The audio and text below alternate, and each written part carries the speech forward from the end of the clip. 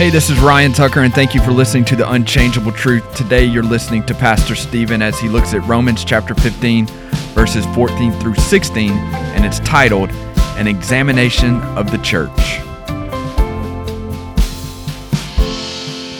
If you have your Bibles this morning, open them up to the book of Romans, chapter 15. We're going to be looking at verses 14, 15, and 16 this morning. If you're new to our church, we've been systematically, verse by verse, going through the book of Romans. It's a series that we've entitled A Life Transformation. And today we're going to be talking about an examination of the church. An examination of the church. Now, when you go to see a doctor for an examination, you might even be healthy, but they're always going to find something that they need to encourage you about. For instance, they may say, well, you're in pretty good shape, but your cholesterol needs to come down a few points. Or you need to drop a few pounds. I had a doctor one time several years ago that was really getting on to me, saying I need to drop some weight. And then she burped and said, excuse me, I had a cheeseburger for lunch. And so anyway, I still have a hard time with that. But, you could be healthy and they could say, well, you exercise, but maybe if you exercised a little bit more. So they're not going to say, hey, you're perfect, because we can't be perfect. And so this morning, we're going to do this examination of a church. And truth be told, I almost said, let's just take these three verses and we'll couple them with the next little bit of verses, because here he's writing to the church at Rome, and he's doing an examination of Rome. It's not really applicable to us, but it is. So instead of us just kind of skimming over it, instead of us just adding it to a larger group of scripture, this morning we're going to look at how he examined the church at Rome, and we're going to examine the church here at Highland Park. Now, there's no such thing as a perfect church. I think we're a healthy church, but we're not a perfect church. If you're looking for a perfect church, you're not going to be able to find that. And if for some reason you do find that unicorn, don't you dare join it. Because the moment you do, you'll make it imperfect. And so this morning, we look at an examination of the church. Look there with me, Romans 15, verses 14, 15, and 16. Now I myself am confident concerning you, my brethren, that you also are full of goodness, filled with all knowledge, able also to admonish one another. Nevertheless, brethren, I have written more boldly to you on some points, as reminding you, because of the grace given to me by God, that I might be a minister of Jesus Christ to the Gentiles, ministering the gospel of God, that the offering of the Gentiles might be acceptable, sanctified by the Holy Spirit. So let's just stop right there. So this morning, what we've just read, we see that he gives them some compliments, he commends them, but then he also challenges them with a charge. So that's what we're going to do today here at Highland Park. A little different than the normal way that I bring a message, because we are going to take the pattern, or the model, if you will, that Paul did there at Rome, and we're going to apply it to us right here at Highland Park contextually. So with that being said, the first thing that we're going to see today is we're going to see a complimentary commendation. Look in verse 14. In verse 14, Paul's talking here about the church at Rome. He makes a statement, I'm confident that you are full of goodness. And I read that and I thought of Highland Park, and I thought, you know what? I can make that very same statement about Highland Park. I'm confident that you are full of goodness. Matter of fact, there's another church in the New Testament that I think is very similar to us here at Highland Park. Over in Revelation chapter 2, there's a church by the name of Thyatira. And Thyatira, he basically writes to them, and Jesus said, I know your deeds, I know your love and faith, I know your service and your perseverance, and that you are doing more now than you did at the first. And I would think he would write the very same things to us at Highland Park, that you are doing more now than you did at the very beginning or you did at the first. See, unfortunately, I think a lot of churches, they think that their greatest days are behind them. They think that their greatest days are the good old days. There are a lot of churches that are functioning as a church and they are attempting to do ministry, but they're doing it through the rearview mirror. You know what I'm talking about? Oh, I remember the good old days. Oh, I remember this, I remember that. Oh, I remember when we were full. I can remember all these things. But friends, listen to me. When it comes to us as Highland Park is a thriving, growing, healthy church. And please hear this, our greatest days are in the future. Right. Now, I'm not bragging on us. Please hear me. I'm bragging on the bride of Christ, is what the Bible says the church is. And when somebody brags on my bride, I always say, well, thank you. I appreciate the kind words that you said about my bride. And so today, we're bragging on the bride of the Lord Jesus Christ, Highland Park Baptist Church. Now, with that being said, there are 5 different commendations that I want to give you that I think are kind of based off some of the things that he talks about right here, but we're going to personalize it, okay? The first one is this. I want to commend you on your committed leadership. Your committed leadership. Now, you heard me say this before. We're not a perfect church, but we have a perfect head. And somebody thinking, well, that sounds awful self-glorious for you to say that. No, please hear me. I'm not the head. The head is the Lord Jesus Christ.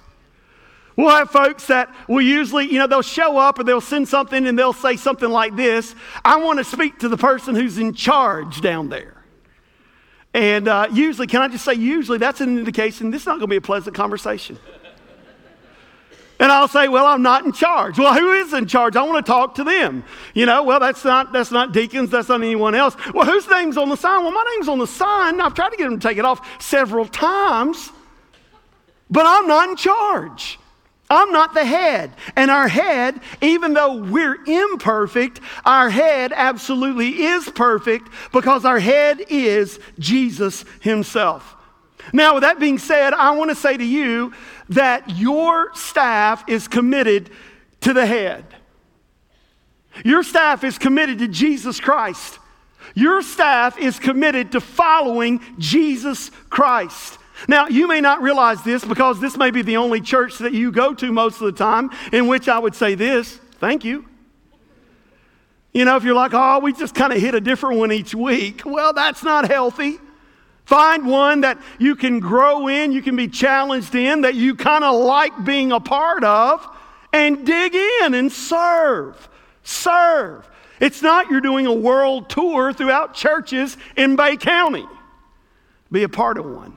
But I know most of you, this is the only church you go to, as it should be, and you don't get a chance to go around. But listen, as I travel around and I preach at different places and I do training at different places and all this kind of stuff, and I talk to my friends, do you know what I have found? I have found that they are dealing with all kinds of inner turmoil based on their staff. That staff are fussing or fighting, or staff is lazy and staff doesn't want to do anything. I thank God, and I mean this with all my heart, that we have the best staff out of any church in the world. Right here at Highland Park Baptist Church. I could go down the list, person after person, how they are gifted, how they are called, how they are excellent in all that they do. And hear me, we also have a group of deacons who are just as committed to Jesus Christ. They understand that a deacon is not a deacon board, it's a deacon body. That a deacon doesn't arbitrarily, it's crazy. Most of the churches that I've pastored, do you know who the folks that I was always at odds with were? The deacons. The deacons were the policemen of the pastor. The deacons were the safeguarders of tradition. Well, I want to tell you, our deacon body here, they're my closest friends. They're my encouragers. They're my prayer partners. Our deacons here understand biblically what the office of deacon was ever intended for. And so they are a true servant of Jesus Christ. We're blessed with a great group of deacons here at our church. We're also blessed with leadership in other areas, whether it comes to finances or it comes to decisions that we make here or there and all those various kinds of things. I'm just saying, guys, as we look at the bride of Christ and as I compliment you as the bride of Christ, I thank God for committed leadership that are committed to being servant leaders to Christ and the bride of Christ. But then there's a second area. I want to commend you for your constant generosity. Some churches, for lack of a better word, some churches are just so stingy. But not this church. You're a generous church. I'll tell you how stingy some churches are. I heard about this traveling circuit preacher, and this was back in the old days, and he would go preach at one church and then he'd go preach at another church, and back and forth. He showed up at this little church and he was met at the door by a deacon, and the deacon said, "Hey, here's what we're going to do, preacher. You preach, and when you get through preaching, we're going to take up an offering in your hat, and whatever is in the hat, that's what we're going to pay you." And he said, "Well, okay." And so he gave him his hat and he went in and he preached. Oh my goodness, he did a great job. Preached a challenging, an encouraging message. Preached an excellent message. Gave all that he had. After the service, the deacon took the hat and passed it up and down the rows. And then he brought it back and he gave it to this preacher. And the preacher looked in and there wasn't a single thing in it. Turned it upside down. Not a dollar fell out. Not a nickel fell out. Not even a penny fell out. And the preacher said, "Okay, church, let's bow and let's thank God for this offering." And they thought, what's he going to thank God for? We didn't give him anything. And so they bowed and he said, "Lord, knowing this congregation as I do, I would like to pause and thank you that I got my hat back." That's a stingy church right there. Hear me, Highland Park, you are not like that. You are generous. And let me give you some numbers as I am commending the bride of Christ this morning.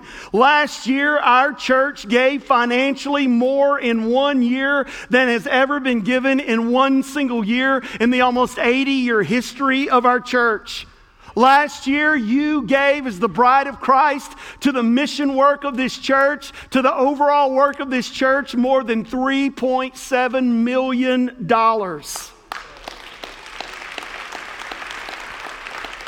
And that means we're able to reach more. That means we're able to take the gospel further than we ever even thought God could do through this church. And what has happened over the last several years is at the end of the year, and this is the way we function, and the stewardship team functions as they meet with Carl and they meet with me. Hey, we want to be informed by the facts. I think that's wise, but we want to be guided by faith.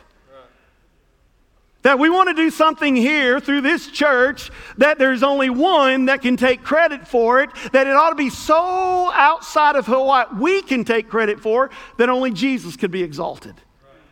And so last year, we're there at the end of the year and we're like, oh my goodness, look at this giving, look at how great it is. And we want to reach more. And it's the craziest thing. These teenagers won't quit coming and they bring more. And these college kids won't quit coming, and they bring more. And these young couples keep having more. And so we said, we want to reach more. Let's increase. Let's increase what our budget is. And we're like, oh my goodness, we may be setting ourselves up for a failure. And I asked Carl before I came in here, hey Carl, where are we on giving for this year? You guys, you've already given 10% over what you gave last year this year. Wow. I'm just saying you are a generous, generous giving people. And I want to thank you, and I want to thank God that you're not one of those stingy churches. And I know anytime I make a statement like that, there's always somebody with stewardship that's like, don't say that. They're going to quit giving. Don't say that. If you're sitting there saying, man, our church is doing so well financially, that means that I get to take it off. I don't have to give anymore. Or maybe I don't have to give as much. Hey, if you even thought that, your attitude's wrong. And I say this very lovingly as one who will give an account for you. Keep your stinking money. Because God's not interested in your money. God wants your heart. God wants your trust. He wants your faith. Because if you're thinking that, you're either giving to the wrong place or you're giving for the wrong reason. Because let me just remind you guys, we don't give to our church. We give to God. And we don't give our money because the church needs it. We surely don't give our money because God needs it. He doesn't need my money. I need to give it to God. And you need to give it to God more than God needs it. And a good steward realizes that everything I have belongs to God. Everything. I'm just returning a portion to Him. And that I get to partner with God with what He is doing all around the world. And I don't know about you, but every single Sunday as I'm in my study and it's early, just a few folks that are here, and I'll sit there and I'll take out my phone and as I get ready to do text to give, and I'm one of those that always said, y'all not give money online. That's terrible. That's horrible. You know, you got to write a check. And then all of a sudden it's crazy. I started giving online and I'm like, I kind of like this. And I take out my phone and I text and I give my money. And here's what I say every Sunday.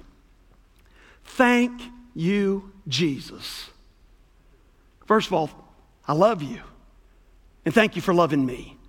And thank you for how you've blessed me. And here's what I say as well. Thank you that I get to be a part of Highland Park Baptist Church. I commend you for your constant generosity. I commend you. There's committed leadership here within the bride of Christ. But then there's a third area. You are a champion for missions. This is a missional church. Every couple of months, whenever we have our Discover Highland Park new membership meeting, and I sit there and I talk about how blessed we are as a congregation, I always make this statement. The reason why God has blessed Highland Park so well is because we are a missional church. And we are a missional church. Over and over again. My goodness, last Sunday, I'm like, hey guys, listen, we've been asked to help in South Florida with the recovery efforts. There are hurting people that are there. We've already sent a load and we're going to send more and we're going to send money and we need to help folks. And we took just a special offering up last Sunday over and above our normal giving, right? And the number that I was told before I walked in here this morning is you guys gave over $20,000 just for recovery efforts due to the hurricane.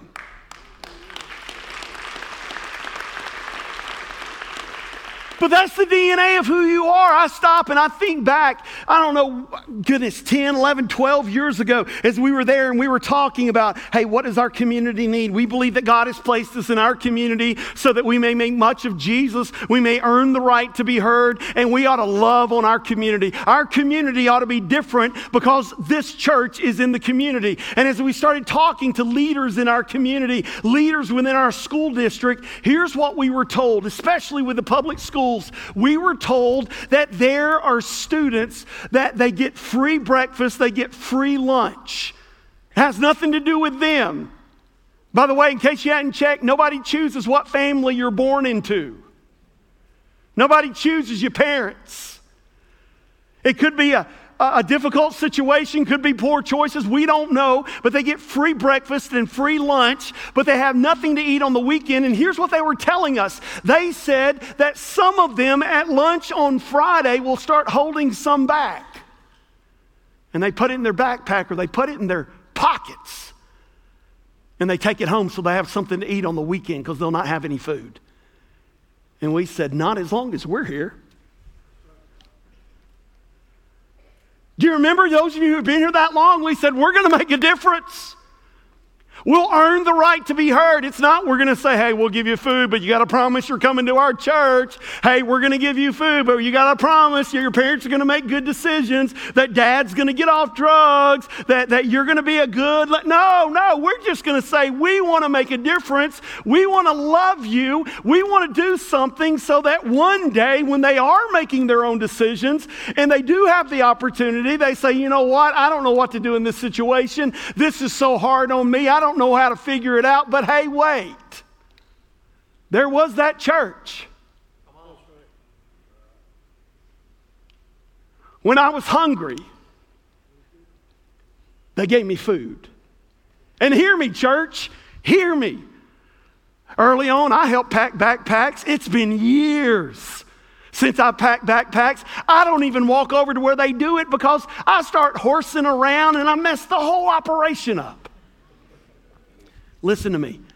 When I asked this figure, I thought it was wrong. I said, go back and check again. This can't be right. We have given as a church in these 10 years over 100,000 backpacks so that boys and girls may have food to eat. You're like, I feel weird clapping for myself. No, this is the bride of Christ. You can't do this. Only Jesus could do this. We also challenged our life groups, 10, 11, 12 years ago. We said, here's what we want you to do. Every life group, we want you to come up with your own little individual life group mission. And many of them did. And a lot of them, they did it and they finished it and they kind of moved on. And then there's some that stuck. And there's one that stuck and it went beyond the life group to the entire church. And that is our Shoes for Souls ministry. Because as we got into the schools, we also started realizing, man, there are kids, they're walking around with shoes that have holes all in them. They're wearing shoes that are 2 sizes too small for them. And so we have a group of people that go out into those schools, and many of you are a part of it, or many of you give to that, or many of you pray for that, and they go out and they measure the feet, and then they come back and they wash those children's feet, and they put brand new socks on those kids, and they give them brand new pairs of shoes. They're nothing expensive. You've brought them from like Target and Walmart and various places like that. You would think that we bought them on Rodeo Drive. And if you don't know what that is, I don't either. Somebody said, say that. And you know what, church? 10,000 pairs of shoes and socks that you've done since we've started this ministry.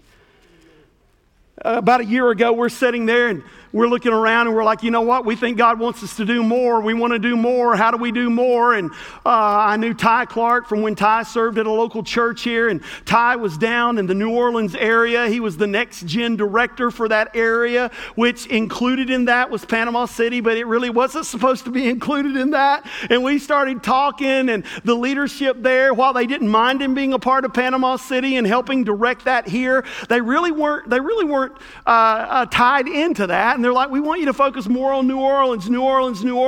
And Ty's like, my heart's in Panama City. And so we started talking, and we're like, you know what? Here's what we believe. We believe that you could come back here, you could be on our staff, and you do the very same thing you're doing in New Orleans, just do it on our staff. And we're not concerned about you going in and saying, hey, listen, we're going to start this club, but you all come to Highland Park. Instead, go in, haul off, preach the gospel of Jesus Christ, and say, let me tell you, not about a church, let me tell you about a kingdom.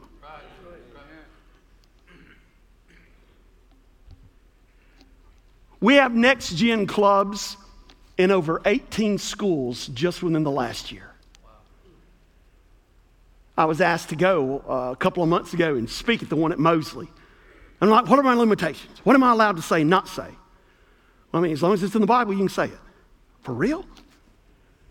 They fed them pizza. They all came in the room. You're like, they just gave them pizza so they'd come. Isn't it a great thing? It's crazy. It's the trickiest thing I've ever seen. Feed them and they'll come. Some of you are that way too. And we just talked about Jesus. We talked about God's word. I could go on and on. Remember now, I'm here and I'm kind of doing what Paul, even though I'm not Paul, my goodness, but I'm doing what Paul did for Romans. I want to commend you. Bride of Christ at Highland Park. You've got some committed leadership, right? You are so generous. It is unreal. Talking to a friend of mine the other week, and he was saying this, our church, oh man, our giving is so far behind. Our giving is so far behind. He wasn't able to be a part of a training thing that we would normally do because their giving was so far behind. And I don't say anything because I'm like, oh my goodness, I kind of feel bad saying my folks won't quit giving. To the glory of God. Let me tell you a fourth commendation, and that's you're consistently changing. When I was moving to Panama City, Florida from Little Rock, Arkansas, where I pastored before I came here, and I shared with some friends in Little Rock, I was moving here. Here's what they said. They said, Panama City is a terrible place to live. That's what they said. They said because the people that live there are not open to change. They're not open to innovation. They said they're just kind of backwards down there. I mean, I got their name and addresses if you want them.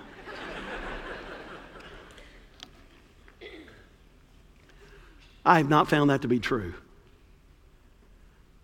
Seriously, I found it to be right the opposite. Now, that may be true, out there in the sticks somewhere. I don't know. But here at Highland Park Baptist Church, you guys are wonderful because you guys will try anything. I honestly feel like if I said, all right, here's the deal. We're meeting at 7 o'clock in the morning, and we're going to attack hell with water pistols. You guys would say, all right, I'm going to get mine today. Now, where do we fill up? Because I'm ready. Let's go tomorrow. You guys are willing to try anything as long as it means the gospel of Jesus Christ is going forth.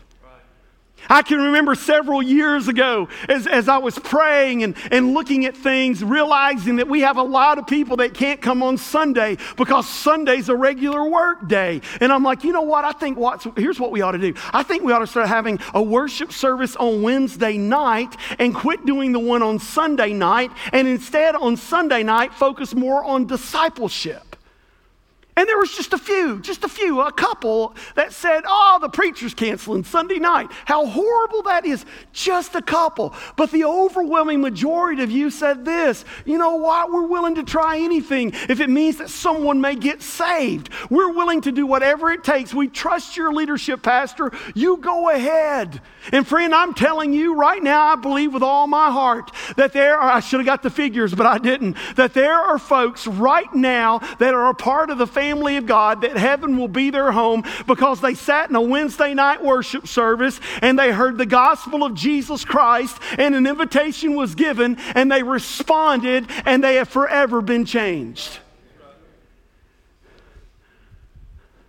I dare say if I sat there and said, hey, we're going to change back, you'd be like, do we have to? I like it that way. You guys also, you remember after we took off for 6 weeks due to COVID. We didn't have any in-person, in-house meetings. And by the way, I've made a pledge to God. I'm not used to this being on this side. It's usually this side. Everything has to be on the right, nothing on the left.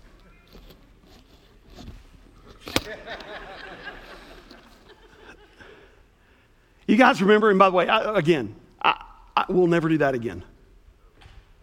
I may be the only one here, but we'll never do it again. We'll always have in-person worship. But listen, we took those 6 weeks off, and then we're getting ready to come back, and we were doing the whole distancing thing, and we scooted the chairs apart and took chairs out and marked off rows, and this room that'll seat 1,700 all of a sudden became 400, and I'm like, oh my goodness, everybody's going to be chomping at the bit. We haven't had in-person worship for a while. Here's what we got to do. We're going to have 4 services on Sunday, and then we got to have a Saturday night. They're going to be flocking in here, and it's just, we don't have the seating capacity we normally would. Let's start a Saturday night. Some of you remember, we had a Saturday night service when we relaunched, and we had 30 people show up.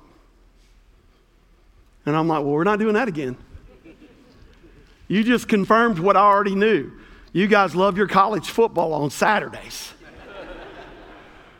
But we tried it and it didn't work. I'm just saying, guys, that you guys are willing to do whatever it takes. Here's what folks say. They say nobody likes change except a baby. And even they cry about it, right? I've found that not to be the case with you. You are so open to change and doing things differently, and I compliment you on that. It is so unique. Most Baptist churches are known for many things. Change is not one. Let me tell you a fifth one, then we'll move on to something else.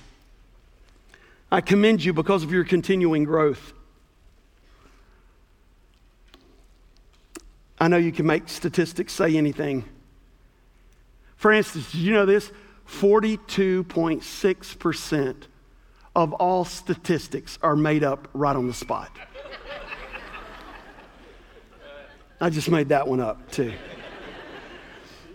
You can make statistics say anything, so I want to give you some hard numbers. And some of you are like, what does this have to do? Jesus Christ, it is a testimony to the work of Jesus Christ through his bride here at this church. Paul is bragging on Romans. I'm bragging on the work of Christ here at Highland Park. Did you know this? This church started in 1943, almost 80 years ago, with 39 charter members. 39 members meeting in a living room. And then here's what has happened. You can look at the kind of the church growth model or the scale that we have. All of a sudden you get into the 70s and the 80s and this little bitty church all of a sudden starts growing and get a little bit bigger and a little bit bigger. And then all of a sudden you kind of get to the end of the 80s and the 90s and you see this where all of a sudden it'll get 600, 700, close to 800. And then there's this internal squabble that happens. Some of you fussed and fought about things that didn't matter. And then it dropped back down to like 500. And then all of a sudden you'd see it'd start growing again, 600, 700, almost 800. And you know, the folks that were here would start saying, oh my goodness, we got to build a bigger room. We need to build a bigger building. Let's build more. And then all of a sudden you'd start fussing and fighting over whether you should build or not. And you bottom back out. I mean, I could show it to you. It goes like this over and over. And if you've been here for very long, you know I'm telling the truth. And then you know what happened? Jesus just finally said, you know what? Forget you. I'm going to do what I want to do anyway. And he said, we'll go ahead and we'll just break through this thing. Broke through 1,000. And then listen to me. Listen to me. On a normal Sunday here on this main campus, I'm talking in this room, I'm talking preschool, I'm talking children, I'm talking on this campus, a regular Sunday, almost 2,000 folks is where we are right now. If you factor in our other campuses that we start in order to do autonomous churches, I mean, we could talk about that mission piece again, right? We planted churches in Cincinnati. We planted churches. We helped plant churches in South Africa or West Africa. We planted a church in Miami. You look around our community, 4 different campuses that we have planted with the goal of becoming an autonomous church. But if you factor in the 3 other campuses that we're a part of right now, you're talking almost 2,500 people on any given Sunday under the umbrella of Highland Park Baptist Church that get to hear the gospel of Jesus Christ. Right. And when some folks hear that, here's what they say. They say, that's just too big. God never intended a church to be that big. Now let's think about that statement for just a moment. What's our standard? I always say this, chapter and verse. What does the Bible have to say? What is our standard? How does the Bible approach church growth? Well, we have a little book called Acts. The very first church was the church in Jerusalem. They started out 120 members. And then all of a sudden they had this amazing evangelistic program called Pentecost. Chapter 2, 3,000 were added in one day. Chapter 4 of Acts says the church had grown until there were 5,000 men. That's not including the women and children. And then you go all the way through Acts. You come down to Acts chapter 21 toward the end of the book. And the last reference to the church at Jerusalem said they had a myriad. The KJV says they had a multitude. Myriad means 10,000.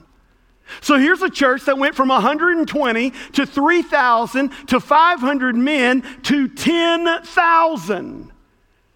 So I think clearly God works in big churches. Friends, listen to me. If God doesn't like big churches, you've got to say then the church in the book of Acts was not God's plan. You've got to understand that growth is good.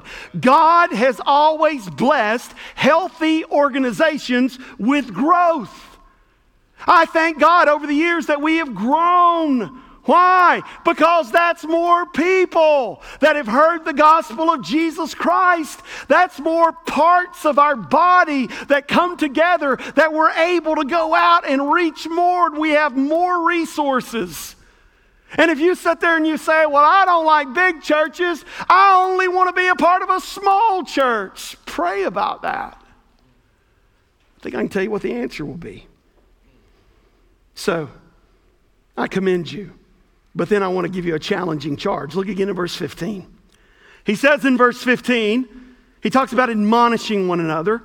The word there means to challenge. He talks about how I spoke bold words to you. I wrote bold words to you. He's saying, I want to give you a bold challenge. Now, I believe this. I believe that if Jesus were talking to our church today, if Jesus were writing our church today, I can see him writing something similar that he wrote to the church in Philadelphia over in Revelation chapter 3. Here's what he said. I know your deeds. He said, see, I've placed before you an open door that no one can shut. He says, I know that you have a little bit of strength, yet you've kept my word and you have not denied my name. So here's what I believe Jesus would say to Highland Park today. I've placed before you an open door that few churches on the globe have. And I'm serious when I say that. Right.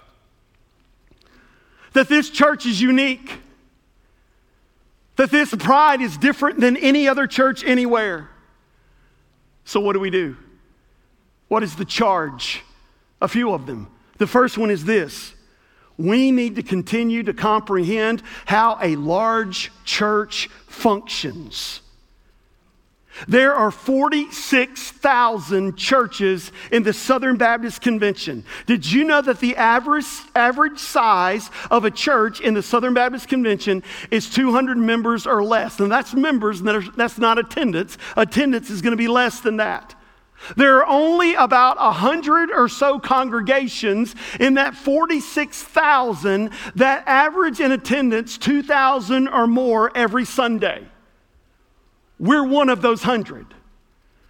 When you look at the statistics, the percentage, that is less than 1%. You're like, why are you saying that? It almost sounds like you're bragging. I am. I'm bragging on the bride of Christ. Matter of fact, I'm going to give you the opportunity. Some of you are not going to like to do this. Oh, and that's the reason why I'm going to ask you to do that. Here's what I want us to do. When I want us to think about what God has done through this church, what Christ has accomplished through this church, so outside of who we are, so beyond anything you and I could ever take credit for, makes me want to shout hallelujah. So we're going to do it together as a group this morning. I'm going to count to 3. We're not going to say hallelujah. We're going to shout hallelujah. The first service, the lights almost fell. Then there was a guy in the balcony that loves to shout, so he was really, really loud. But here's what I want us to do. We're going to do this under the glory of Jesus Christ. You're like, what if I'm not a member here at Highland Park? In just a moment, we'll give the opportunity. You can come and you can be a member. So just go ahead and act like you've already made that decision, okay? 1, 2, 3, hallelujah. Here we go. 1, 2, 3, hallelujah. Oh, you can do better than that. The Presbyterians scream louder than that. 1, 2, 3. Hallelujah! Oh, isn't that good? Some of you have been holding that in for a long, long time. Listen, it's okay to brag on the bride of Christ. He and He alone gets glory. Not a one of us did anything. I'm just thankful we get to be a part of the ride. Our church is totally different. Of all those churches that run consistently over 2,000 in attendance, we're one of the few located in a medium-sized city like Panama City. Most of the rest of them, they're part of metropolitan areas. That's why I love saying this. We're the biggest small-town church anywhere. And I love the fact that we kind of have that small town friendliness of that's different than a big church. Most of the people in this room, at one time or another, either through this church or another church, you are a part of a small church. Big churches don't function like small churches. For instance, the very first church that I pastored in North Mississippi, 200 members, ran about 100 in attendance. There were 6 deacons, 3 of them needed to get saved. Jennifer will tell you that's the God's honest truth. Maybe 4. Small church, everybody knew everything that was happening in the church and with everybody in the church. And they knew what was happening at our house because they were bugging our phone conversations. It's true. That's not even a joke. They did. They did. One of them finally felt bad about it and shared it with us as they were leaving town, that they were listening to our phone calls. And I was saying some bad things about them. That's just, anyway.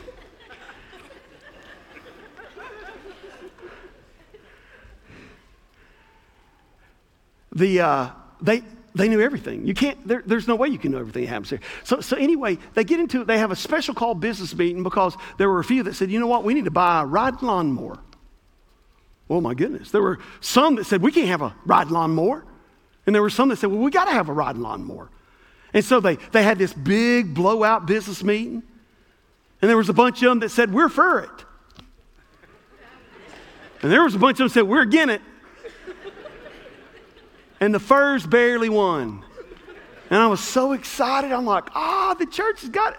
I'm going to go buy a brand new riding lawnmower, until I realized they expected me to be the one to drive that brand new riding lawnmower. That's part of my job.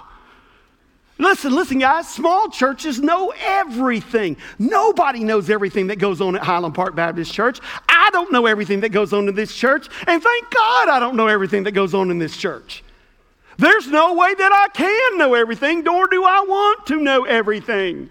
I don't see that as bad. I see that as wonderful. Why? Because there's so many ministries that are happening through this church that I don't know anything about. And that is so great. And so because of that, the way we function as a large church, you have to be trusting of your leadership.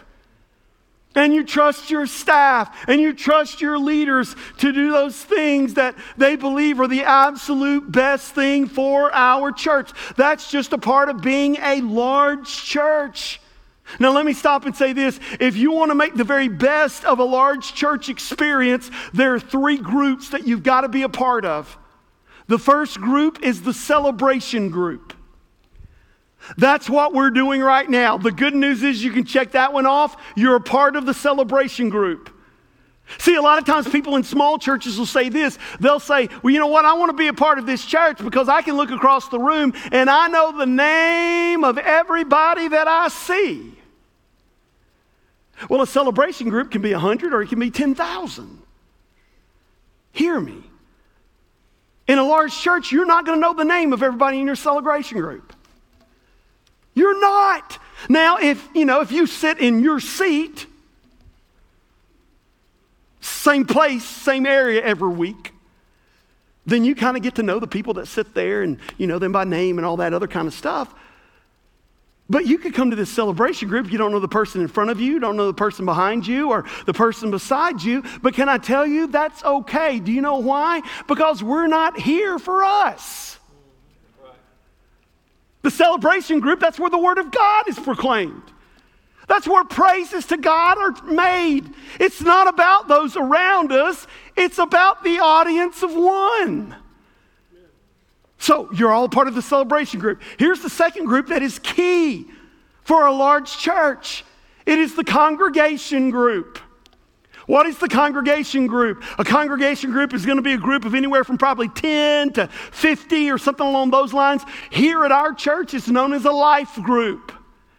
It's a smaller group. It's a group that you do know their name. They know your name. You know how to encourage each other. You know how to pray for each other. You're doing life together. It is so key and vital in a large church for you to be a part of a congregation group. But then there's a third group. It's the care group. And the care group can be a smaller group that's come out of that congregation group. It could be a group that you do missions with. I don't know, maybe you pack backpacks with them. It could be a group that, I don't know, maybe a group of you teach middle school, Sunday school, and that's kind of your care group. But it's a smaller group that you do ministry with and you do ministry to. It is vitally important if you are going to become the person that God has called you to be through being a part of this church, for you to be a part of all three groups. Celebration, congregation, and care. So we got to comprehend how a large church functions. But here's the second charge. We've got to construct more facilities. Some of you are like, I knew you were going to come to that. We do. It's crazy. You guys, you old timers, you remember when we used to meet in the old fellowship hall for Wednesday night meal and prayer service? You new people have no idea what the old fellowship hall is. That's the bottom floor of the student building. And they would be upstairs and we would be downstairs, and you guys would come and eat, and you would have food dropped everywhere. Then we would come together with the food everywhere, and we would open up the Bible, and there'd be a few of us in the room, and the teenagers would be upstairs, and all of a sudden we would have to take the broom and we would be hitting on the ceiling. You're too loud, be quiet. It hadn't been that long ago. And then we built these bigger, newer buildings, and we gave the entire building to the student ministry, the upstairs and the downstairs. There have been a few Wednesday nights I thought they were going to burn the whole thing down. And can I tell you, it's not big enough for them now. It's not big enough for them now. Our college and young adult ministry, we have a house across Sarasota called the College House. Do you know why we called it the College House? That's where they meet. And I don't know, probably about a year and a half ago, 2 years ago, they had about 15. College House was fine, had extra space. Then all of a sudden, they outgrew the College House. We moved them over to the choir room or the choir suite, in which the choir doesn't even meet in. We need to rename that. Not the choir room. That'd be a great name. Not the choir room. It seats about 125 people. They came over, they were over there, I don't know, might have been a year at the most, and guess what? They outgrew that. They broke fire codes. They were shoehorning everybody in that room. I walked in there one time and I'm like, good gravy, this is like a sweat box. I don't want to come in here again. And so we moved them to the fellowship hall. If they continue to reproduce, multiply, maybe multiply is a better term. I didn't mean it, some of you filthy-minded people. I didn't mean it that way. This altar this morning, get your mind right. If they keep that room wasn't designed for them. They're meeting in there because of the space, but it's not the best for them. And then kids, it's crazy. We need more room for our children in our preschool and our academy. I'll never forget when I was a college student and we were in a pastoral ministry class, and they had a video that Dr. W.A. Criswell was speaking. He was the longtime pastor of First Baptist Dallas when that thing exploded. And Dr. Criswell was sitting there and he was like, actually he said, boys. Now, if you're going to have a great church, a growing church, then you've got to have the 3 P's. We all took out our pens, started writing. The first one, preaching. I'm like, amen. Good, sound, biblical preaching. You've got to have sound preaching. We wrote that one down. And he said, and the second one, and I'm thinking it's going to be something else spiritual, like prayer, pray, something like that. Here's what he said. Parking. You got to have parking. The third one, he said, preschool space. Did you know that the preschool space is the handshake of a church? The first impression that we make on these young families, these young couples with babies, is so important. Now, with that being said, what about our parking? It stinks.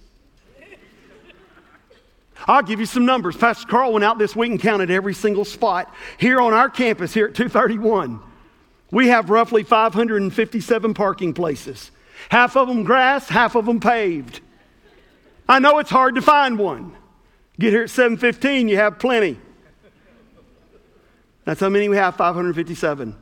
Most studies show that a church will not grow beyond the number of people that you can park. The rule of thumb is 2.5 people per parking place. If you multiply 2.5 times 557, it's 1,392.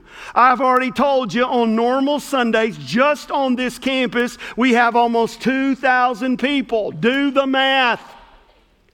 600 of you are getting really creative where you park.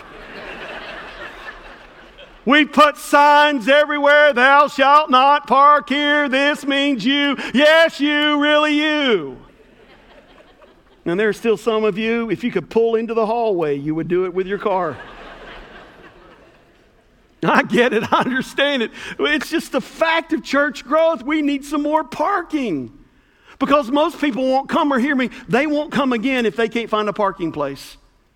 And I've heard horror stories, and many of you have as well, and you've even told me of people who were coming to church, people that were unchurched, that needed to hear the gospel message, and they drove through our parking lot, and they couldn't find a place to park, and they said, we're just going to go on home. We've got to construct some more facilities. Let me give you a third one. We need to consider intentional strategies of saving marriages. One of the things that breaks my heart more than anything else is when I hear of young couples in our church contemplating divorce. And it happens way too much.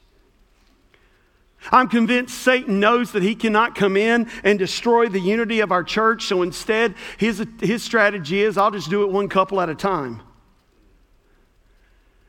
And when Satan divides a husband and a wife, it devastates children and parents. It totally devastates and destroys their relationship within that congregation group, that life group. And I'm as mad as Hades at the devil.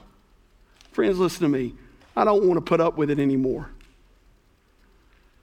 I don't know the answer. I've been praying about this, thinking about this, dreaming about this. I think probably we need to consider someone in the future on our ministry staff who is a minister to marriage and family, and they're trained to counsel, and they're also trained to lead enrichment to prevent marriages from divorce.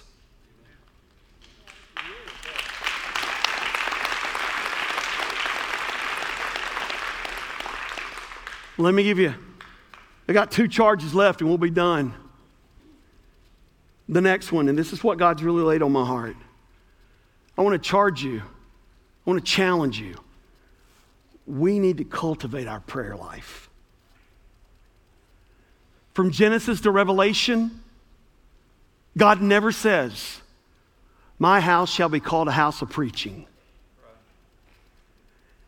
He never says, my house shall be called a house of praise or a house of music. He says, my house shall be called a house of prayer.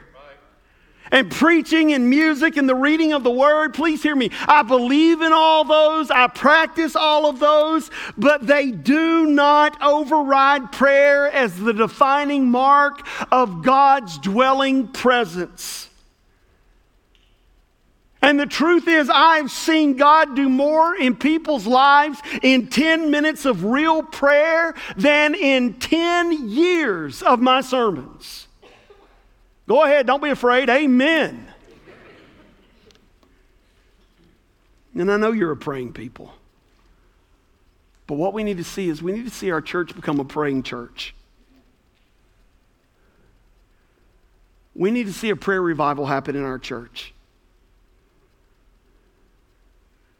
We need to see people get burdened so much that they pray every day, individually, and they come together and pray together corporately, and they have prayer partners every day.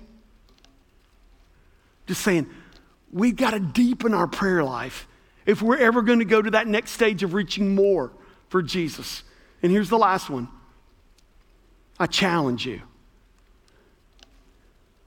to contend to see more people saved and baptized. We baptized more last year than any one single year in the history of our church. And we praise God for that.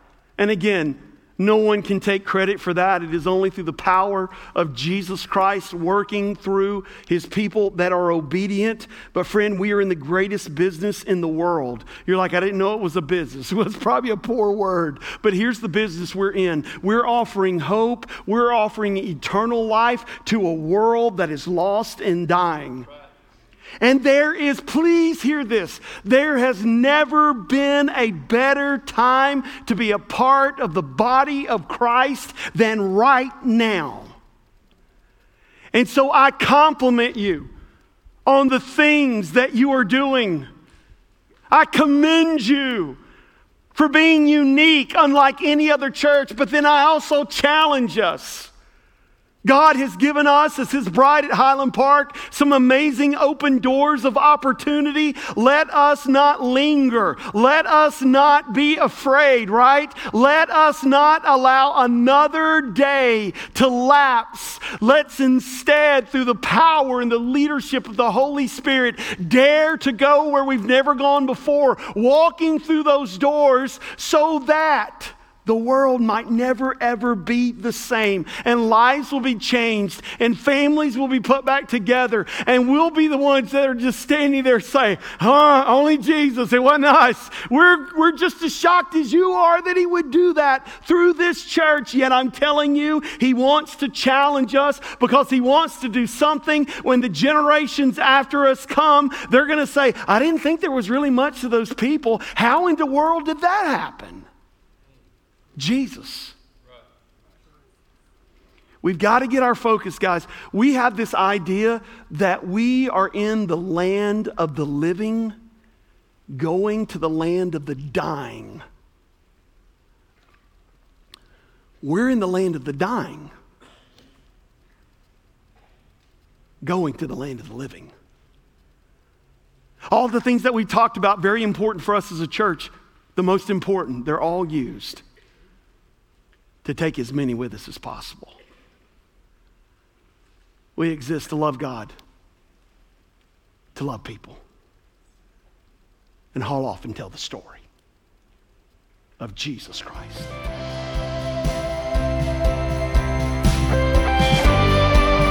Hey guys, this is Stephen Kyle, and I want to thank you for listening to our podcast today, Unchangeable Truth.